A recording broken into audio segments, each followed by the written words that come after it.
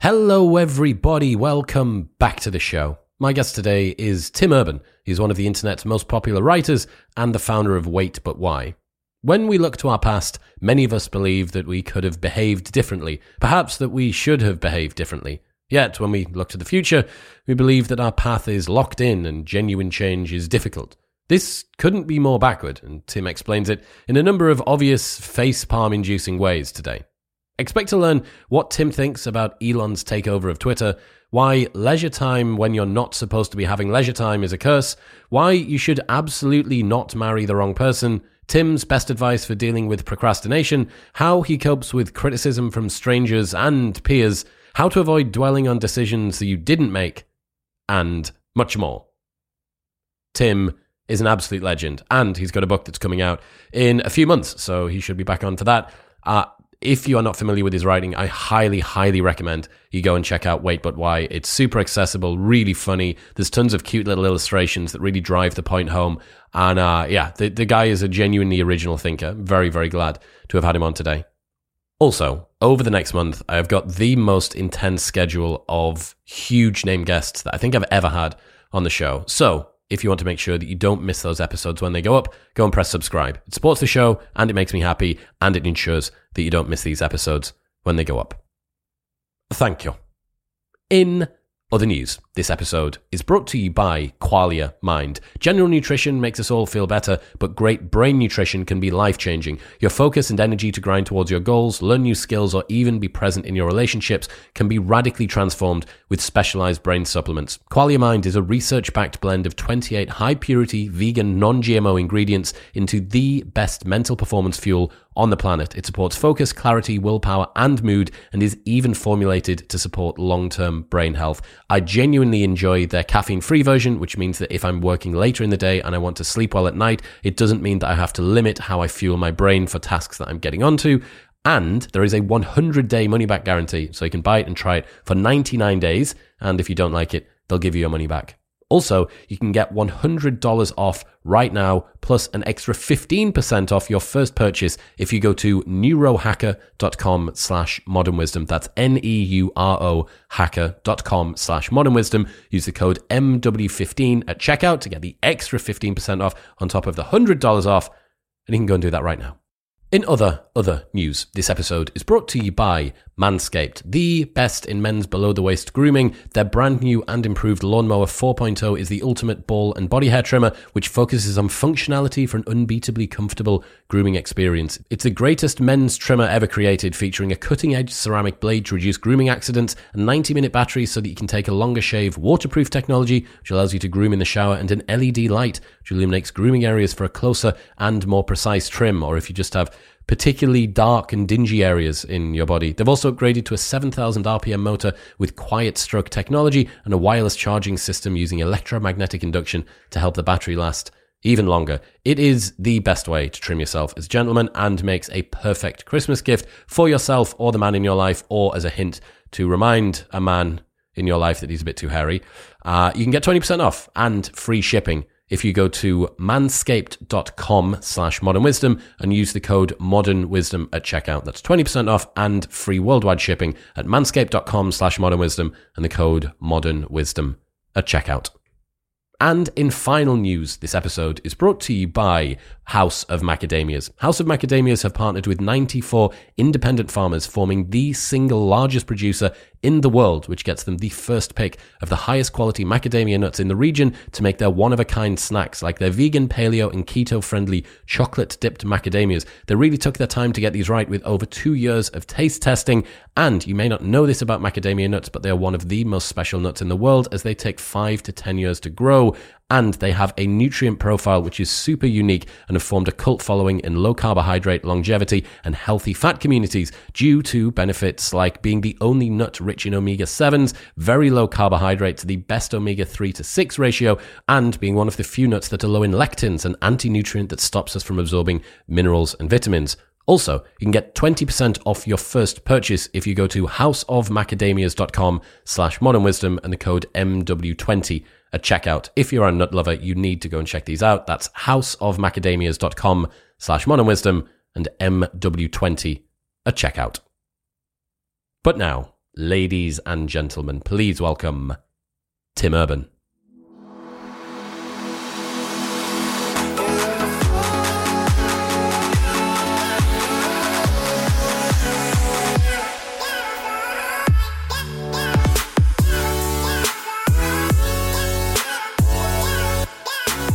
I just learned about the mutual combat law in Texas. Have you heard of this?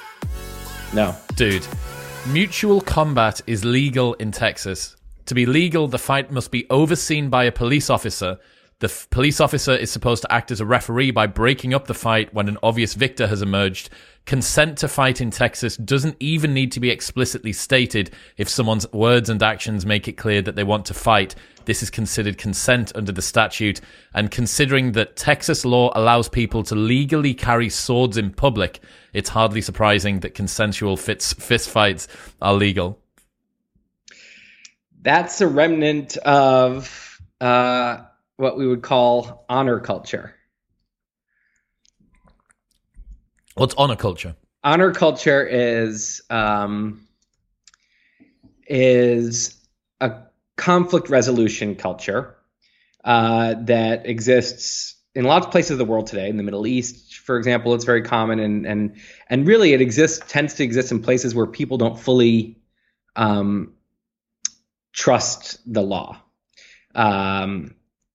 and so the more lawless the place, that's why often in slums or in places where it feels very lawless, you'll end up with a very strong honor culture. And honor culture says that it's defined by real sensitivity to slights, so thin skin. So if someone insults you, can't just let that roll off your back. You gotta respond, and you respond with direct confrontation. You don't go to the authorities. You respond by fighting. So in other words, if you insult me, we have to have a duel to, I have to, you've to restore my reputation. You've made, you've tarnished my reputation. I need to restore it, and I need to preserve my reputation as someone who can't be just, you can't just walk over me. So that's honor culture. That's why in honor culture you see a lot of fights, a lot of duels, and the Wild West was very honor culture-ish. You'll see it though in a bar of, a Boston bar of high schoolers where I used to sometimes be. Someone bumps into you and you're supposed to fight them.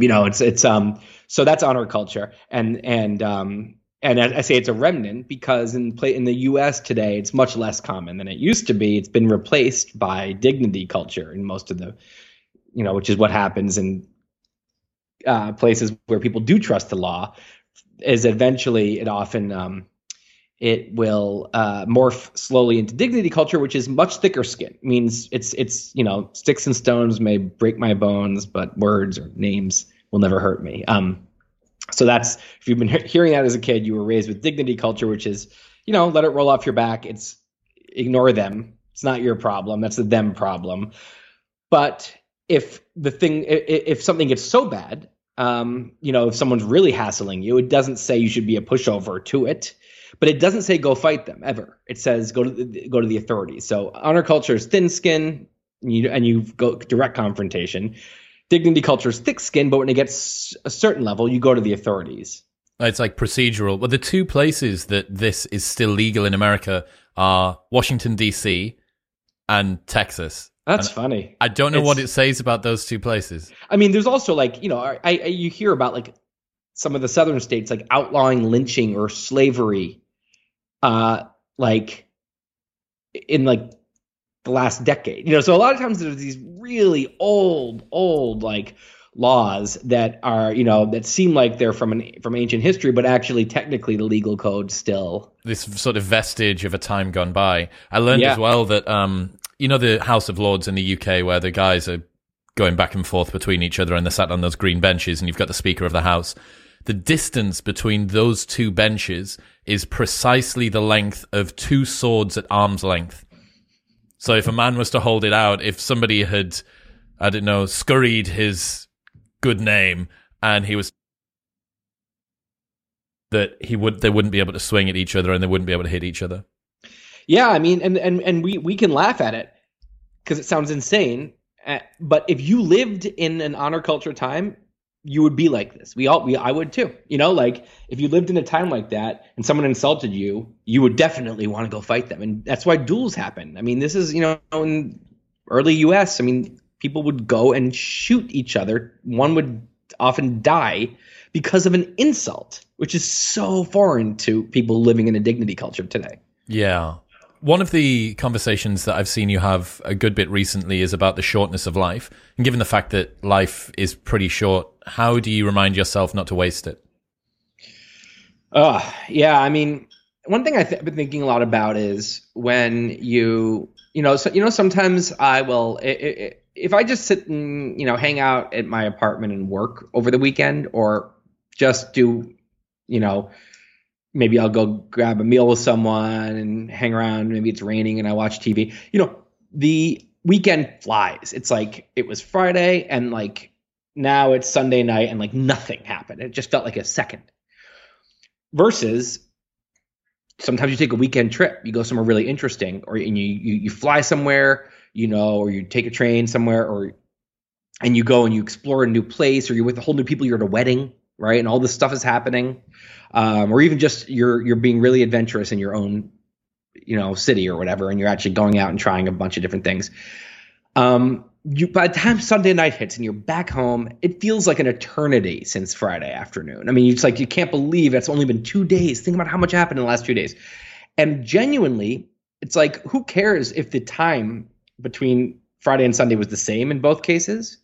Your experience of the second thing felt much longer, which to me is all that matters. Is your subjective experience is all that your actual reality. So you actually you lived more. You actually lived more time. If it felt like forever, it means that you actually lived a lot more in those 2 days. So that one of the ways to think about the shortness of life is, yes, the actual time is variable, is fairly constant, right? We all have, at most, 80 to 100 years, and that's if we're lucky. And, we can't really do much beyond that. But someone who lives full of novel experiences, and they're always trying new things, and they keep it interesting, and they really have, they live their lives richly. I feel like they actually live like three times the amount of subjective time that someone who kind of just sticks to their routine, doesn't try anything new.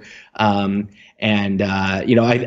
think novelty is a way to kind of triple your lifespan in a way. So that's one of the ways I think about. I try to. This is not quite your answer. I mean, your question, which was, how do I remind myself? But I remind myself with.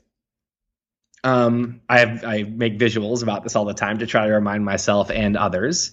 I remember certain things stick in my head. I was like 38 or something a couple years ago, and I was in the car with my grandmother who was 94, and she said, I said, wow, she just turned 94, and I said, man, 94, and she was like, yep, and I was like, wow, I was like, one day long from now, hopefully I'll be there too. And she goes, it's tomorrow.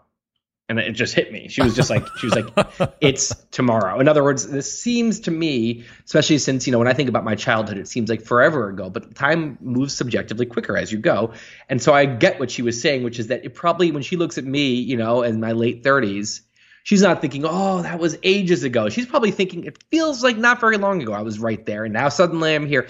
So that stuck with me, and I'm like, damn it, I'm like, I very quickly, I'm going to go from someone who's around 40 to someone who's around 60. That's going to happen much quicker than 20 to 40 happened. It's going to happen, and it's going to feel like there's going to be certain friends I see this year that aren't very close friends that the next time I'm going to see them, we're going to both be 60, and it's going to feel like, oh, it's been a while. It's not going to feel like it's been ages. It's going to feel like, oh, when's the last time we saw each other? Right? And realize it was when we were 40. So anyway, I do a lot of this thinking to try to not, look back later and say, oh man, I let the time fly without appreciating it or thinking about it, or like trying to maximize it and whatever. I think you're right to look at what are the tools that I can use in order to slow down the passage of time subjectively. And like talking about reminding yourself of the shortness of life, really, it doesn't make there's no point in thinking about that unless it impacts the way that you move forward in life in any case. So going with a tactics first or a strategy first perspective, like how you answered it, is the right way to go about it, I think. And yeah, absolutely. Novelty and intensity seem to be the two things that kind of slow down our subjective experience of the time that we're going through. Conversely, something that is routine means that our brain doesn't need to forge any new memory units. I always use this example of, I went to Africa for the first time about 4 years ago, and after we got off a plane and then got on a safari truck, and then we went on this little boat, and then we finally got there, and this guy met us at the front, Morris. I don't think it was his actual name, but Morris, who was one of the guys in the Bwindi impenetrable forest huts that we were staying in. I remember the shoes he was wearing. I remember the book on ornithology from birds that he had in his hand. I remember the sound when he walked down the muddy track that we were going along. Dude, I've had the same credit card for 4 years, and I can't remember the 16-digit number across the front of it. But I recall this endless litany of totally arbitrary things because it was just full on novelty and intensity. I can hear gorillas in the jungle behind him. There's the sound of birds. There's different smells. I've been traveling for 24 hours. Like, that was maximizing the time. And yeah, I think it seems like we have a similar view of a life well lived, which is one, in retrospect, you're glad that you lived. You look back and it seems to be quite rich. Yeah. I mean, it's at least for me, I mean, that's one of the, objective measures, one of the measures that seems to me like a very valid metric for that you want to go up on, which is just experiences. And I don't know, some people could argue why, why is that better than having being content in your routine and just being with that? And I don't think there's necessarily a good reason, but I think the fact that it slows down time alone is a good reason. And I happen to be a curious person who loves new experiences. Not that I do it all the time. That's why sometimes I'm kicking myself for why, when I go do something interesting, I think, why don't I do this every, weekend? And to be clear, obviously traveling somewhere with gorillas, I mean, that's going to be a great way to do this, right? But it doesn't have to be. So it's much easier. It can be much easier than that. You can literally go to I don't know, a hardware store and get some supplies and try a new hobby, try building something. You can go get a new musical instrument and try learning something. You can go to a museum you've never gone to in your city. You can go to travel, make a little destination, that's a 45-minute drive away to this restaurant you've heard of. There's so many ways you can just do something that's special, that's different, that's like it lights up this child in you, this like adventurous side in you. And it's so this whole other part of us that just wants to resist effort. So, that we're always, if that side has too much power in our head, it's very short term. It's in this exact moment. I'd just rather hang around the house. I don't want to go deal with the whole thing today, some other day. And I think you have to kind of, that side isn't very wise and often makes some very short-term decisions that don't serve you very well. So yeah, I think it's just being aware is helpful. We often mistake a comfortable activity for an enjoyable one. Yeah. The couch always just seems seductive, and going out to do a salsa class on a cold Wednesday evening in November or something is like, oh God, I know I said I'd go and do salsa, but no, like tomorrow, what would you tomorrow look back and be glad that you did? I saw this article that looked at people's subjective perceptions of time when using their phones. And basically what you're doing when you use your phone is speed running life. Mm-hmm. Like it's a speed running strat for life. It is fucking terrifying. If I lie, I wake up in the morning and just say it's, 8:15. And the obvious thing to do, the wise thing to do is to get out of bed, get in the shower, don't touch the phone, just like let your mind percolate and get on with your day. Start doing, if you're not gonna get started on work, that's fine, but go take a walk, do something, rich, something good for you. Do some writing, just do something, make a good breakfast. If instead, what I often do is I'll pick up my phone and it is 9:30, like an hour and 15 minutes passes and nothing happens. I mean, I text a little bit, I'm scrolling on Twitter a little, maybe I read a couple articles, and it's just like, boom, there goes like 10% of my day. Like 10% of my day is gone on and it's not like I was enjoying it the whole time. I'm sitting there all the time with a part of me in my head saying, get up, this isn't good. That's what I call it, the dark playground. When you're doing some leisure activity, big part of your head knows you're not supposed to be doing. It's anxiety riddled time. It's not fun. So the phone is the ultimate. It's the opposite of the novel experiences. Even if you're doing something novel on the phone, somehow it just sucks the time. It's framed in such a familiar environment, isn't it? But I like what you said about comfort. I mean, I think sometimes it's almost inversely correlated with discomfort, both physical sometimes, like you said, maybe you're going to go climbing or something, but even more just emotional comfort of, it's very emotionally comfortable to do exactly what you're used to doing with the exact people you're used to doing it with. It's easy. There's no challenging yourself, right? There's no stepping out of your comfort zone at all. And so often, even if it's fun, often the really novel experiences can be uncomfortable. Not always, sometimes you're just doing some incredibly fun tourist activity and, or you're doing something you love, but you haven't done in a long time. But, I think inviting discomfort is very important. It's so many of the things that I love now started off as me venturing into what seemed like an uncomfortable place once, realizing I like something, getting addicted to it, and now it's a regular feature of my life. I use the example, like I used to just write blog posts, just text. Now, my blog posts are all heavily illustrated with hand-drawn stuff and, stick figures and diagrams. And I just love putting visuals in. That didn't just happen, right? Like it was binary. It went from there was no drawings to there were drawings. And the transition point was a day when I did something icky. I took a drawing tablet that I saw and I plugged it in. I didn't know exactly how to whether I had the connector. Do I get it in my computer? Is it compatible with my computer? What's the software? How do I get that? Do I need software for this? Once it's done, how do I get the thing onto my blog? This was earlier, it wasn't as obvious. You can just obviously export something and upload it. So I was thinking, can I even get visuals onto this like primitive blog? This was back in, I think like 2009, something like that. And so often there's 100 things still right now in the queue for me that are like that, where I'm like, I know I'd probably be good at it, or I might be good at it and I'd like to try it, but it's just icky. So I haven't gotten over them. But that one I did. And because I did, I realized, oh, okay, suddenly all that icky kind of like, I don't know how to do this, the ickiness went away. I was like, this isn't icky at all. You plug it in, you download this simple software, you draw, you export, you upload, it's done. And from then on, it became a staple of what I do is I draw. And so like, that's an example of something that is very comfortable for me now, started out as me having to face discomfort. That's the step that most people, I think, struggle with. Increasingly, when I first started the show, I was really, really interested in getting people from really struggling to just getting off the ground. And that's still a conversation that I often think about. Like, how is it that you just encourage someone to get past that very, very first piece of friction? But one of the things that we've referenced there is like a regret that I didn't spend the weekend in the most exuberant, fantastical way that I could have done. And then also with this, people could look back on all of the opportunities that they've had to lean into discomfort to maybe develop a new skill that now, 3 years hence, they would have been capitalizing on or really competent in or loving it. How do you avoid dwelling on the decisions that we didn't make in the past? Yeah, I mean, so as I tend to, I make visuals that help me and sometimes others,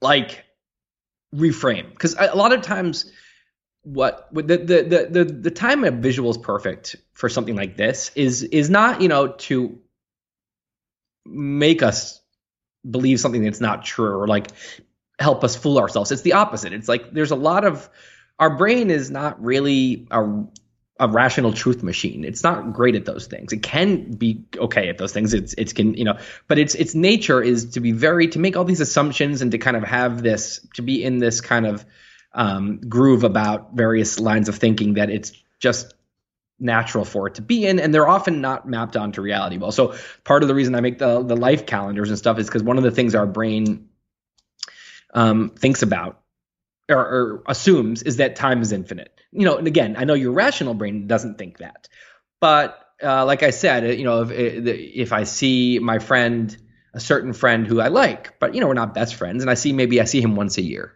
and we get dinner once a year, and I think, yeah, this is great. This is a friend in my life. I think when I leave that dinner, I'm like, yeah, we have hundreds, thousands more of these hangouts. I mean, and it's like, no, maybe if the one of us only lives till 78 and we're both 40 and we do this, maybe even slow down a little bit, maybe we've got 30 of these left, maybe 25. Wow, right? And so our brains are not thinking that way. They don't realize that this is one of the 25 the hangouts I have forever with this person. Now, you know, look, you can go crazy if you're thinking about that. You don't want to be, you know, weird and emotional at your dinner with your friend all the time. But like to just A, to prioritize these things, and B, to enjoy it when you're there, to actually try to, like, you know, when you're with your family at Thanksgiving, your whole family's there. Oh my God. How many more of those do you have? Who knows? Don't be on your phone, you know, like go an extra day. Don't rush out, you know, actually try to spend some time there. Do something novel with them. Don't just sit around, you know, watching the game, you know, open a game, play a game, try doing something interesting, you know, start an interesting combo dinner, whatever. So that's one example. Now, you asked about, you know, a regret and how to kind of, you know, not let regret about the past consume you. And so another visual I use, which is, I think also helping us kind of see clearly through what is a natural delusion, I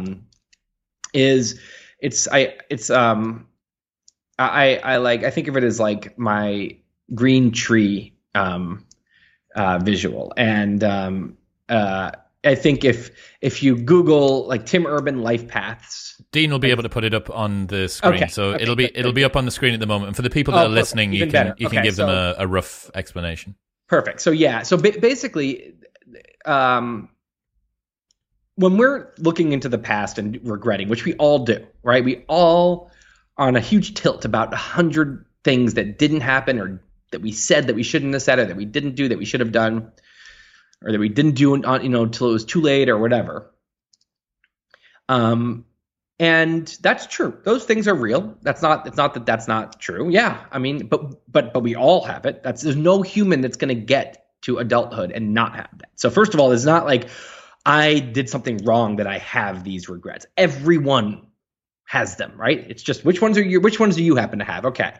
And you can't do anything about those, and you couldn't have, you know, avoided having them.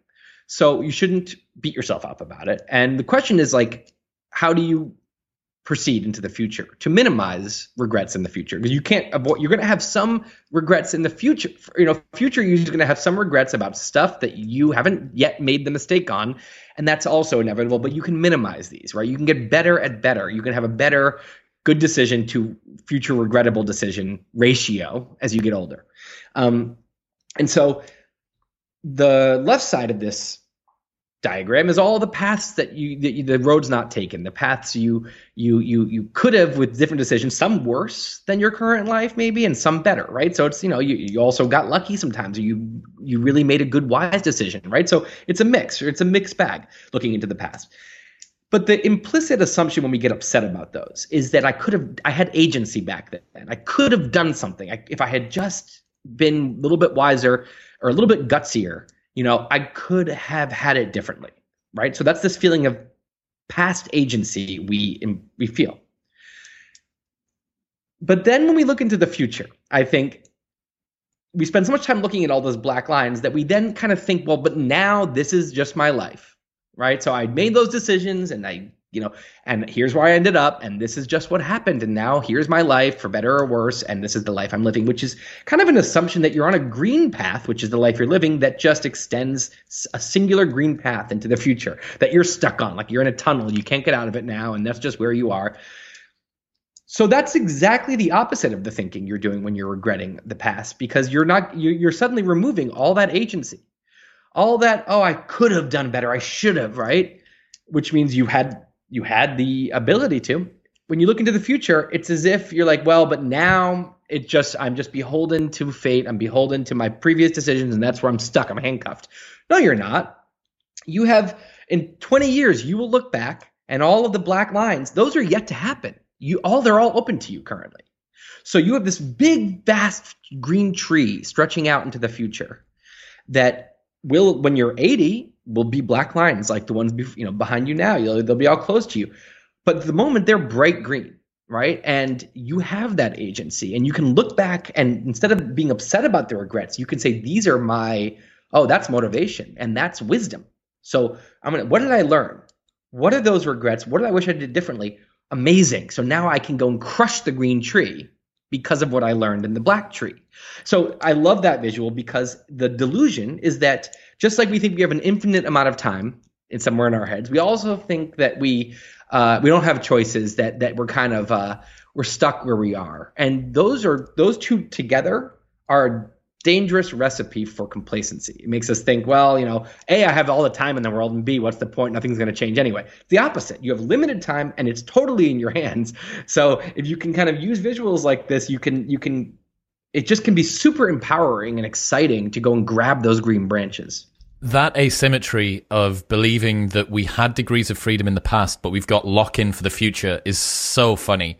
Hang on a second. I literally couldn't. No, I chose. I'm right here, right now. Therefore, I didn't choose anything different in the past, and worrying about it can't change it.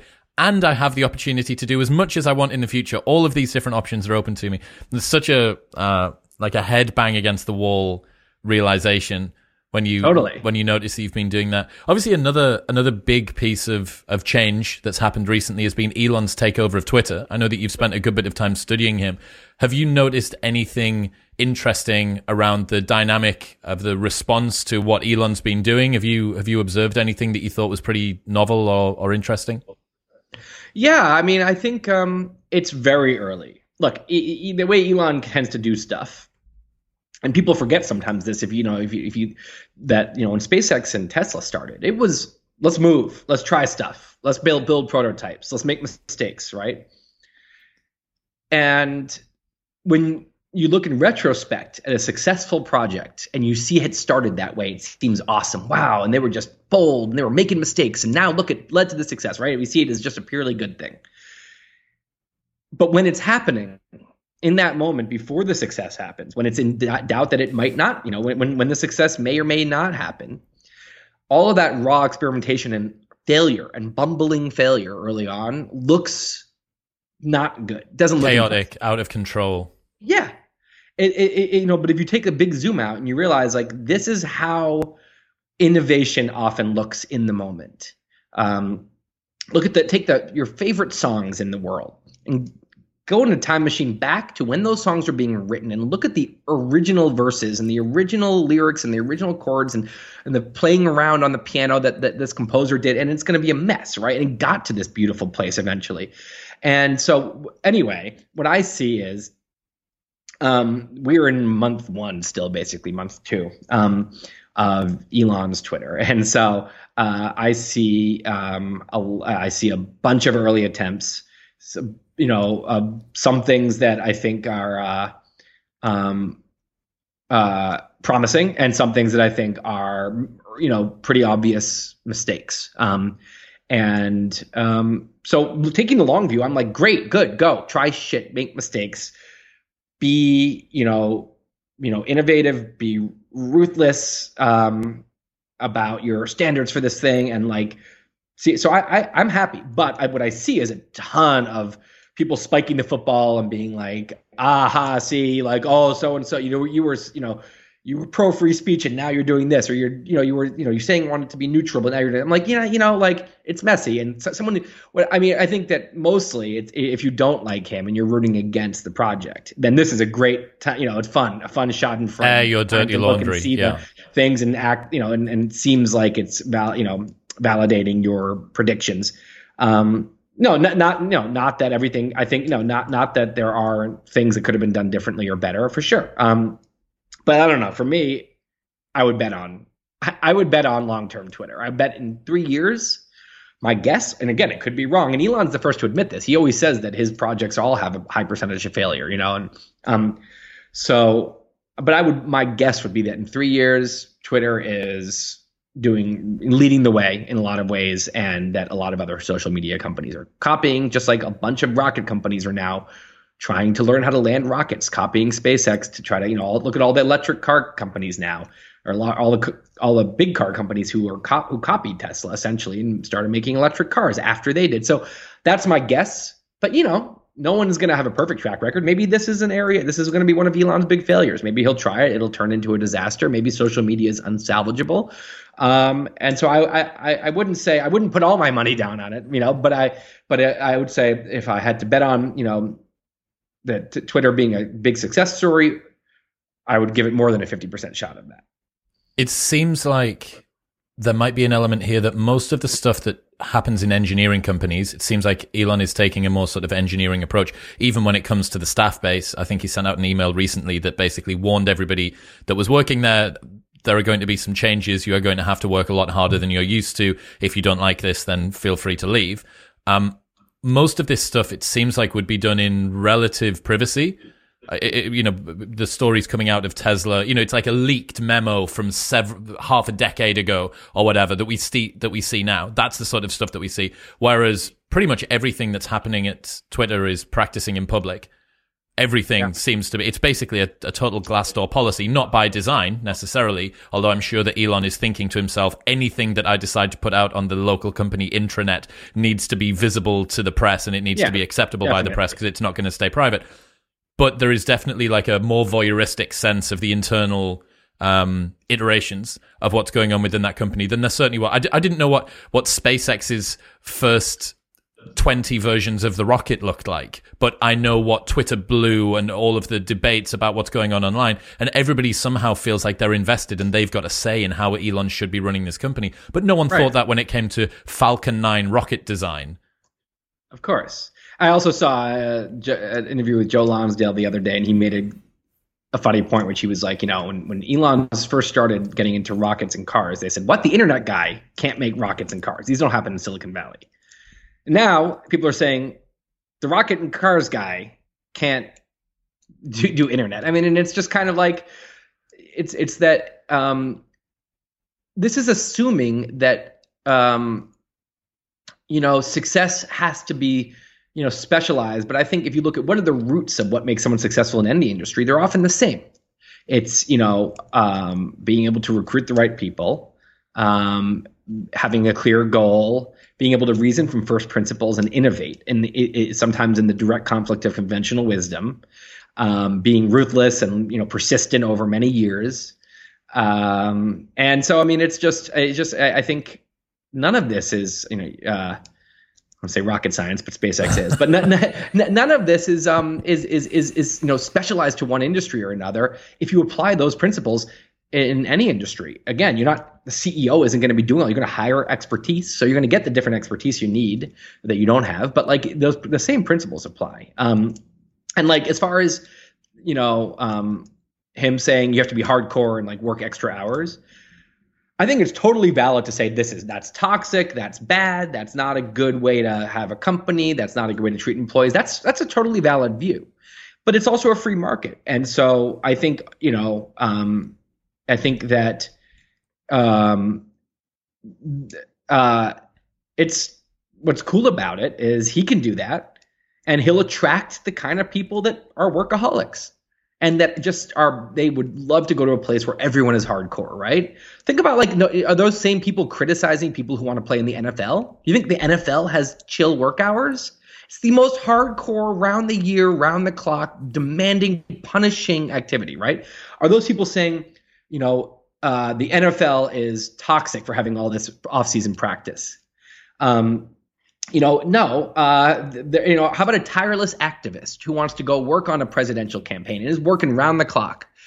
Are they criticizing those people and saying, criticizing the campaign for, wow, you want your people to work on weekends? No, it's just there's certain things that are hardcore in life and military, right? I mean, there's certain things, and Elon's basically saying this is my companies are like the military and the NFL and the political campaign. That's just what we're like, and it's not for everyone.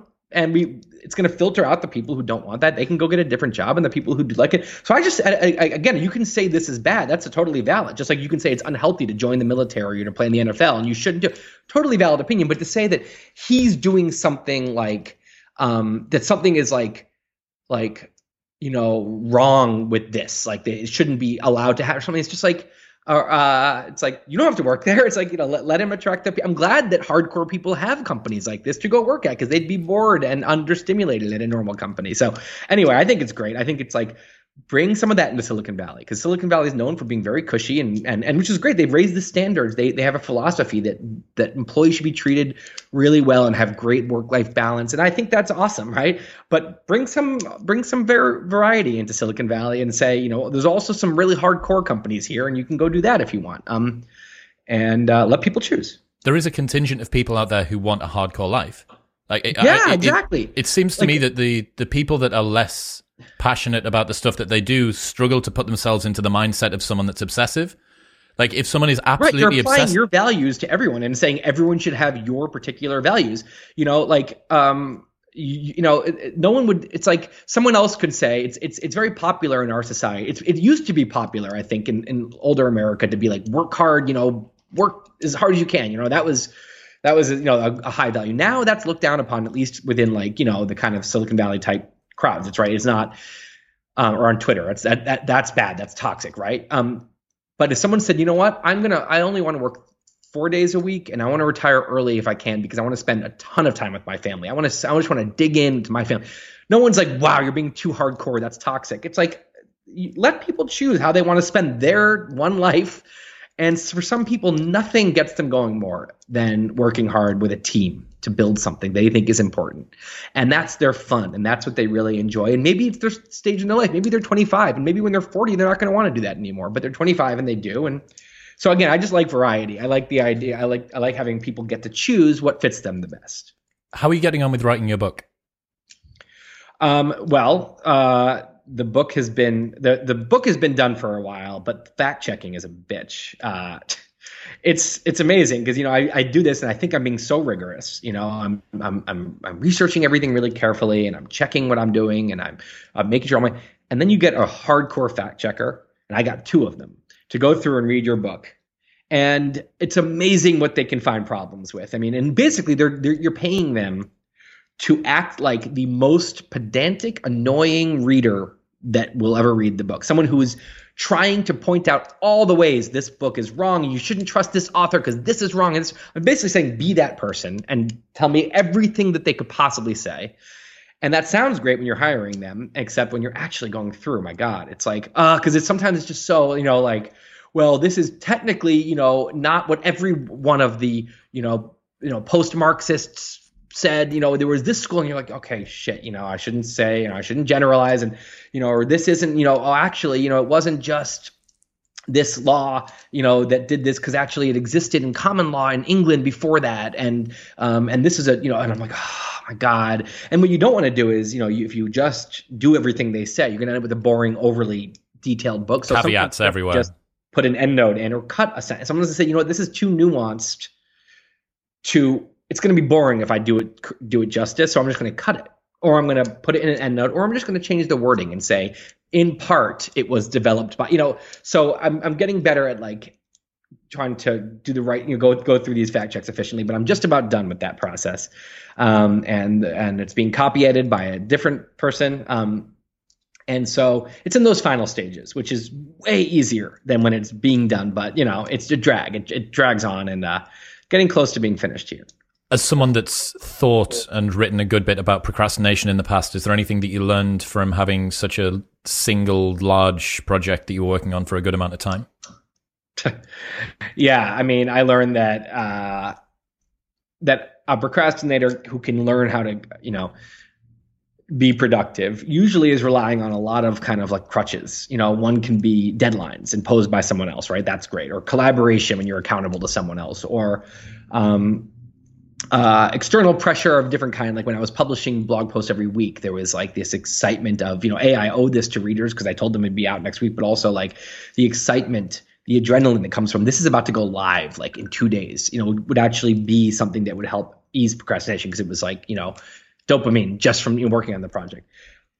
This long book project, without any, feedback as I'm going from readers and without any, has been taking away a lot of those crutches. So it's been very difficult. So I've learned throughout this has been a boot camp for me over the last few years of getting better at doing. I built a bunch of new devices to help me. Like I will say, where would I want to be a week from today? Like, where do I want it? What could I do in the next 7 days where a week from today I'd be very happy with where I am in my progress? Okay, that's my goal. Now I'm going to tell 2 friends, this is my goal, and either I have to do a certain thing every day, or just something by the end of the week. And either way, I owe you, and I have to Venmo you each, a good amount of money each day I fail. something where it's small enough that you will do it. It won't like be so ridiculous that you just say, I can't, sorry. You have to actually be able to do it, but it hurts. You know, it's like, oh God, like, I can't believe I just lost that money. So I'm trying to, even finding the sweet spot with the amount of money and with like the rules and the, and that works great if you can have an internal ethic where you say, they won't know. I can lie about what I did, and I will not lie about this. I will be honest. I will send it if I didn't truly do it.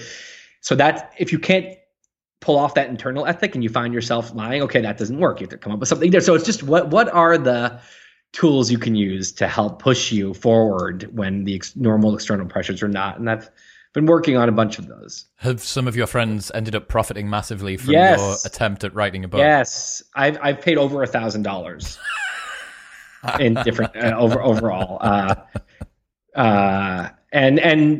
But I also got back some good solid cash from them because they're also creators. And they've been also... Oh, it's like a cartel, a pooled thing. Like a Deadpool, but it's for instead of who's dying, it's who's going to hit the word count. Yes, and it's so fun when they fail and I get money. I'm just like, money.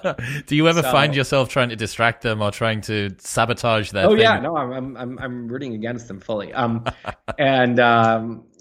mean that can be very helpful. Okay, here's another one I've been doing, which is that I just if I'm left to my own devices, I will dick around for a big, huge chunk of the morning. The morning's when I'm energetic. I'm feeling social. It's when I want to text my friends or call or play with my dogs or I just feeling like, work is such a bummer. I'm like, I have all this fun energy, but it's also the best time to work.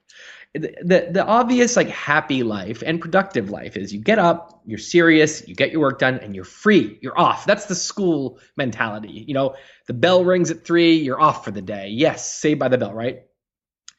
And to me, at least, I mean, I'm sure some people like to have their mornings free and then they hammer down in the afternoon. Not for me. It's not good because I don't end up enjoying my mornings. I'm in the dark playground. I have work looming over me. I'm self-loathing that I haven't done anything. So how do I get myself to actually, not dick around till 2 and then work till dinner, but actually try to work till 2 and then take the time off? Which kind of guarantees a productive day, because if you mess around in the morning, you can end up actually just doing nothing that day, and that's really miserable. And also, not drifting back with sleep. How do I guarantee that I'm like consistently working up early? Working early for me is waking up at 8. No, that's not for most people. Up early and working. So for me, it was I have my colleague Alicia, who's the Wait But Why manager of lots of things, and she and I've been working together for 7 years. She knows exactly all my faults and flaws, like probably better than anyone. She could write a book on them, and one of the but she's always willing to help in any way she can. And so I was like, what would help is I'm not going to sit at the computer and start dicking around the internet or texting if someone's looking at my screen. That's embarrassing. A, you can see what I'm doing. It's weird, but B, it's also just like, it's so shameful to procrastinate in front of someone. It's so like mortifying to like for someone to watch you. And I realized that I don't need that big a push to do what I'm supposed to do. It's not like you need to drag me kicking and screaming. It's like, the old feeling of, oh, damn, class is starting. Damn, I had my free block. And it's not that I'm like screaming. It's just like, okay, it's Monday morning and you just got to do it. And you don't want to, but you have to. And so suddenly having someone looking at my screen is that. It's like, I don't want to work, but... Are you saying that you've had your manager, Alicia, just sit and watch over your shoulder like a supervisory parrot? In person, but also she hurt her knee and was immobile for a while, and we were Zooming, and we realized that works really well too. I just go on to a Slack video. I share my screen, my whole screen, and she's working. It's not like she's sitting there staring, but at any given point, she might be looking at the screen. I don't know when that is. Oh, you've got a virtual panopticon going on. Yeah, dude, that's a cool solution. And also, it doubles up as the purpose of she's a collaborator in all this stuff. She's very involved in the writing and the editing. She was kind of my main editor, and so I'll often say to her, like, do you like this new sentence, or like, do we think we need a source here? Maybe can you like look into this? Make sure that I got that right. So it's also just nice to be able to have someone there you can kind of like bounce something off as you go. So. But, then sometimes I'm like, ooh, as I'm writing, I think, ooh, that's an interesting thought. That would be a perfect tweet. What I just wrote would be a perfect tweet also. And my instinct is to go tweet. And I'm like, no, I'm not going to go tweet when someone's looking at my screen. That's a really embarrassing, like procrastinating thing to do right now. So I just won't go do it. But if she weren't there, I would go to tweet, right? And you think, okay, that's 5 minutes, big deal. But it's not. I get stuck on Twitter now. Now I'm scrolling for an hour later. So it's having someone that prevents that little, quote 5-minute break that was actually an hour actually saves me an hour. And every day now at noon, I'm like, wow, I've gotten 3 hours of work done, real focused work done. And so anyway, these are examples of hacks that work for me. I think every procrastinator does it for different reasons, different weird psychological, emotional reasons. And everyone needs to come up with solutions that can help them. And there's no one-size-fits-all solution for this. I'm about to embark, it looks like, on writing a book, and that means that I've got particular voyeuristic interest in the tools that you've used. So yeah, I mean, all of those sound like they would work. I had an idea that I came up with about a year ago called anxiety cost, and I think that's what you're referring to on the morning, evening thing. So opportunity cost, by doing a thing, you can't do another thing. You have the choice between the gym and the theme park. By going to the theme park, you can't go to the gym.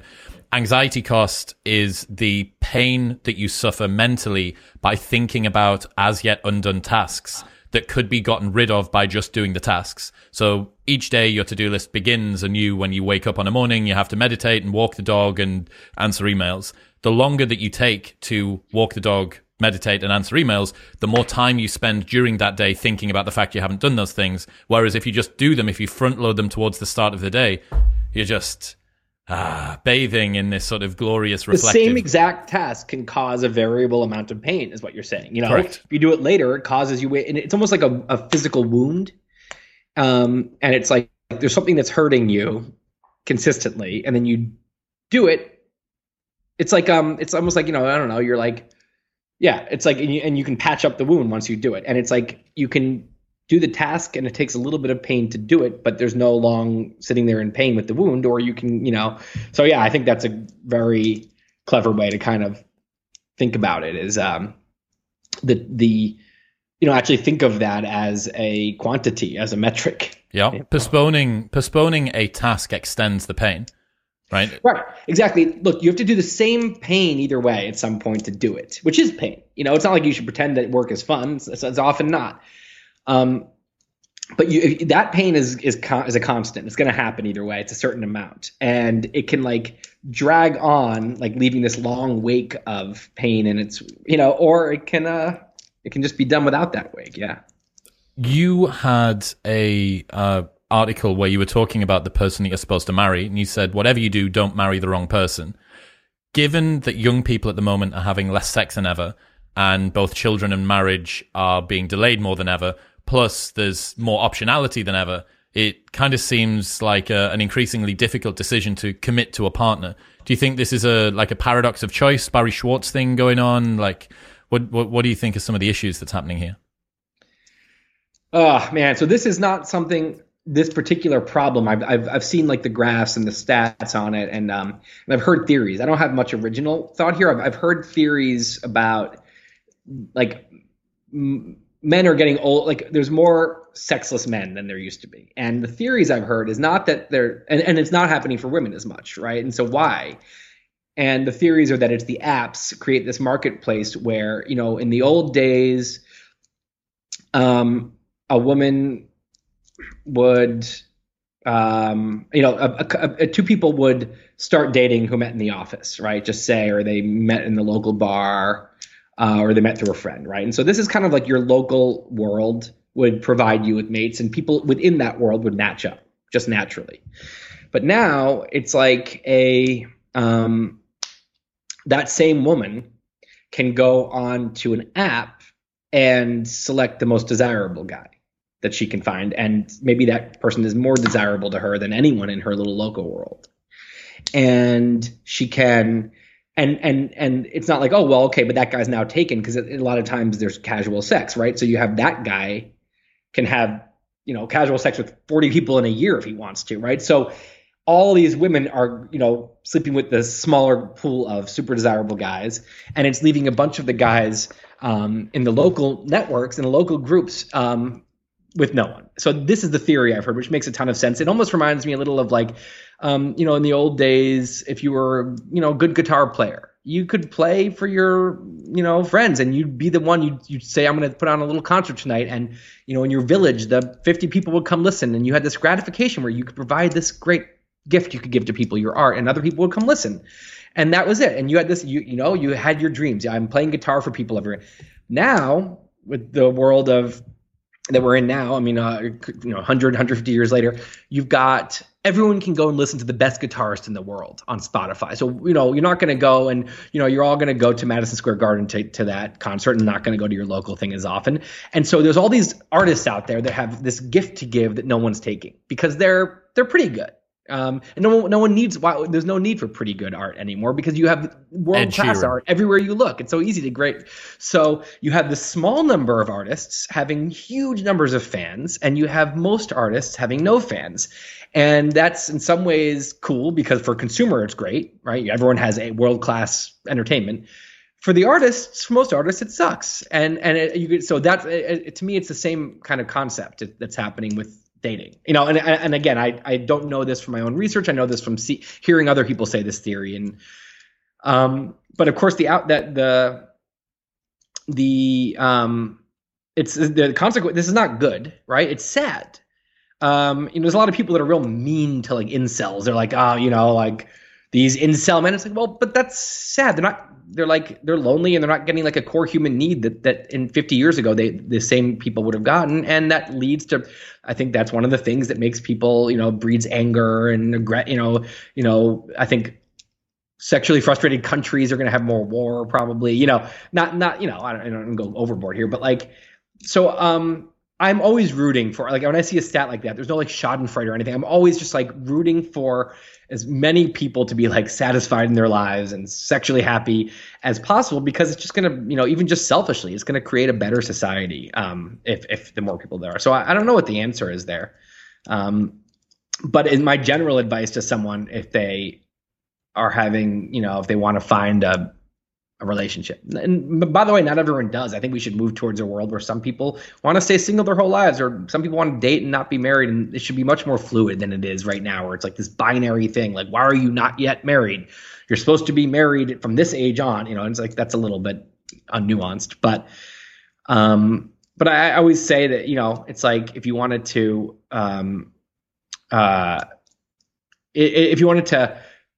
find, basically, if you want to get, discover anything, you want to go try a bunch of things. We talked about what Elon does. He tries a ton of things, sees what fails, sees what succeeds, right?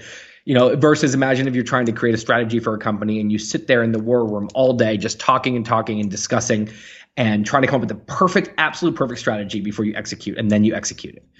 That's not going to be as successful as the company that says, let's come up with something, let's try it. Let's come up with something, let's try it. Let's learn, let's get our hands dirty. So dating is the same. I feel like it's get out there, and rather than people sitting there and thinking about, torturing themselves in their head, what do I want? What do I need in a partner? Go out there and go on 50 dates in the next year. And, maybe one of your points originally was that it's hard to find dates. And I don't know if that's true, but I just think I always say, just go on lots of dates if you can. You also had a tweet that I really enjoyed, looking at an important life skill is recognizing the difference between criticism from people who don't care about you and don't root for you, and criticism from those who do. The first is best ignored, and the second warrants attention and reflection. One of the issues that you have online is that it's very difficult to work out somebody's intentions and whether or not they do have your best interests at heart. How do you deal with criticism in this way? So yeah, online, people say it's hard, but I can usually tell online. I think I have first of all, most of the tweets that are like nasty towards me, right? And there's not too many. I feel like I'm lucky that I don't have too many like haters, but if I tweet something political, for example, or anything controversial, you're going to have hater tweets. The really nasty things, I look and they almost never follow me. So I'm like, they don't know who I am. I am some dehumanized shitbag guy over there. They don't have no idea who I am. And so they see someone they think they hate. They don't even know what I think about, but they see one tweet, they put me in a box, they demonize me, and first of all, I don't take that personally. I'm like, this person doesn't know me at all. It's like, they're the good thing to remember is that someone who's being real nasty to you online probably was, if you went and looked at their other tweets, they probably have been nasty to 12 other people that day in the same exact way. They're going around in this mood doing this. You're caught in the line of fire. So I don't give a shit about nastiness from someone who is not my follower, because they don't know who I am. Now, when someone follows me, okay, I'm going to pay a little more attention. If they're being nasty, though, really personal, I'm like, this is not my kind of person. This is not my kind of person. I don't make friends with this kind of person who makes a really kind of mean ad hominem attack, really kind of like, cynical, sassy, tone. I'm like, this isn't my kind of, so I'm not going to worry too much about this kind of person, right? Like, and so I also usually don't pay too much attention to it. Then there's a comment from someone who does follow me, and I can usually tell that this is someone who likes me and likes my stuff. And they're disappointed in this particular tweet, or they usually resonate with me, but they don't here, right? And that's super interesting to me. Now it's pay attention. Sometimes that hurts. So those are the ones that might hurt because it's the person, who, you're thinking anything I do is going to create rando haters and is going to get nastiness from the really cynical kind of ad hominem type people out there. That's just inevitable. But if I'm actually kind of like, turning off people who normally like my stuff, that's interesting. It doesn't necessarily mean I'm wrong. Sometimes I want to challenge people who like my stuff too. And sometimes there's just a disagreement. But it doesn't necessarily mean I'm wrong, but it definitely warrants paying attention to. And the nice thing about having a good size following is that it's not just one person. It's that I have a sample size. So if I get 400 comments, very quickly it's like I can start to see there seems to be a decent frequency here of people who actually seem like genuine part of like the Wait But Why community who really didn't like what I said or think I'm off on this, and that means a ton to me, and I'll reflect on it, and I feel grateful that I get that. A lot of you have to have a sizable following of people who do care about you and like your stuff to get that quality feedback from people who care about you. So anyway, these are some like little things I just kind of feel like I've developed a slight sixth sense for this over time. And then of course in real life it's much easier, but it's hard to get constructive feedback from people who care about you in real life because most people who care about you don't want to hurt you. They don't want to hurt your feelings, right? They want to be nice to you. They want to compliment you. It's almost like real life is the opposite of the internet. On the internet, it seems like people tune up their displeasure and decide to just throw shade or try and dunk on someone for no reason. And in the real world, it's difficult to get criticism out of most of the people that are around you because they're concerned about hurting your feelings, or they want to come across well, or they care about you. Well, in general, the paradox is that the more online or in the real world, the more someone knows and cares about you, the less likely they are to give you criticism. And that's exactly the criticism that you do want. And the criticism that you're more likely to get is from people who are rooting against you, who often don't know you or are anonymous, and that's the criticism that's not as valuable because you think about what it's motivated. The reason I say it you should listen to the kind from people who care about you is not like that. You can learn from any criticism, but the people who are, if especially in real life, if there's someone who you just think, deep down who some of the friends you think just whether it's a stage in their life they are, or just who they are, or the kind of relationship you have with them. They're not rooting for you. They're happy when you fail. They're happy when you don't succeed. It's a colleague at work or whatever. And a criticism from that person is just, you think about where it's coming from. Their goal, deep down, their hope is that you do badly, that things work out worse for you, right? So they're giving you this criticism. Maybe they're doing it to boost how you feel about them. So they're going to give you good criticism so that you think they're a good person. But maybe they're literally doing something that they think is going to somehow hurt you. Like, why would you take help from someone? Why would you, whose goal is to push you off the cliff? You're on the cliff and someone wants to push you further down it. Why would you take their hand? It doesn't make any sense. So someone who does care about you and gives you criticism, especially given that it's not fun to give criticism to people you care about, right? So they're going out of their way. They're doing something that's hard for them, that's not pleasant for them. And you believe that their hope is that you do better, right? That is precious if you can get it. And look, it's some of the nicest people I know they're great at a lot of things. They're not going to be good at giving criticism because they're too nice. And that those are some of the best people I know, right? And that's like one of their great qualities is that they're nice, but that happens to mean they're not going to be great for criticism. There are certain of your friends who are in that sweet spot where they're good friends, they care about you, they're rooting for you, and they also are not shy, they're open. Maybe they do it as in a humorous way, or maybe they're just confrontational. And you really got to treasure those what those people can do because and seek it out from them. I mean, it's really, really valuable. That's a really interesting point to think about how you curate your group of friends to not just be yes people that tell you what you want to hear, because it's actually rarer to find a friend who is both in the caring but critically able camp than it is to find someone who's caring and just comforting and tells you what you want to hear. Sometimes it's the people who care most about you. I mean, in some ways, if you're dating someone that's not good for you and everyone knows it, right? The nice friend who says, yeah, I love them. Good. It's going great. Oh, it's going good. That's not their shining moment as your friend right there. They're not actually, they're in their head thinking, oh, this is bad, but like, I want them to feel good in this moment. That's a little bit almost like of a selfish act versus the person who will kind of say, you sure it's good? Like, I don't know, or I'm a little worried about, or if you're doing if you're annoying everyone at a party or somewhere, you're too drunk or something. The friend who will like kindly tell you, the next day, maybe you don't want to, that person's doing something unpleasant to help you versus everyone else who's kind of thinking it's not my problem. It's, so I'm just going to be nice. Because the critic is paying a price personally in order to be able to advise you to become better. So they're actually paying more. They care about you so much that they'll go and actually tell you versus if you cared less, why you wouldn't go through that? You'd think, So, yeah, I mean, I think, especially, we're really fragile about, artists and creators and entrepreneurs and these people who create stuff. They can be very fragile, their egos, their self-esteem, their self-worth.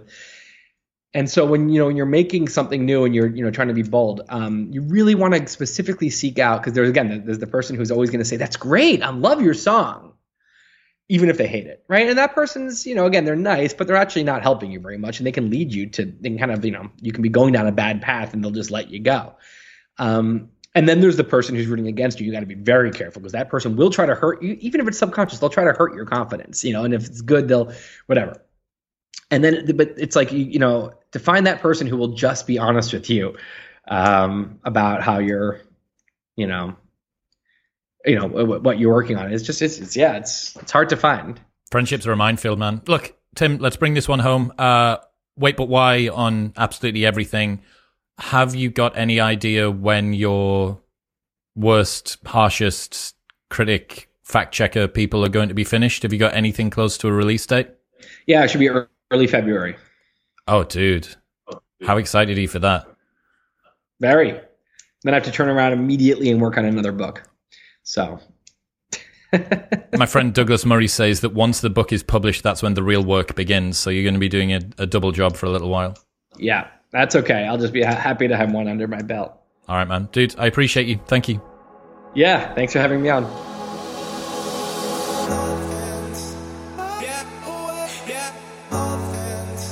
Thank you very much for tuning in. Don't forget that you can receive $100 off plus an extra 15% discount on Qualia Mind at neurohacker.com/modernwisdom and the code MW15 at checkout. You can get a 20% discount and free shipping on your Lawnmower 4.0 by going to manscaped.com/modernwisdom and the code modernwisdom at checkout. And you can get a 20% discount on all of House of Macadamia's nuts at houseofmacadamias.com/modernwisdom and the code MW20 at checkout. I'll see you next time.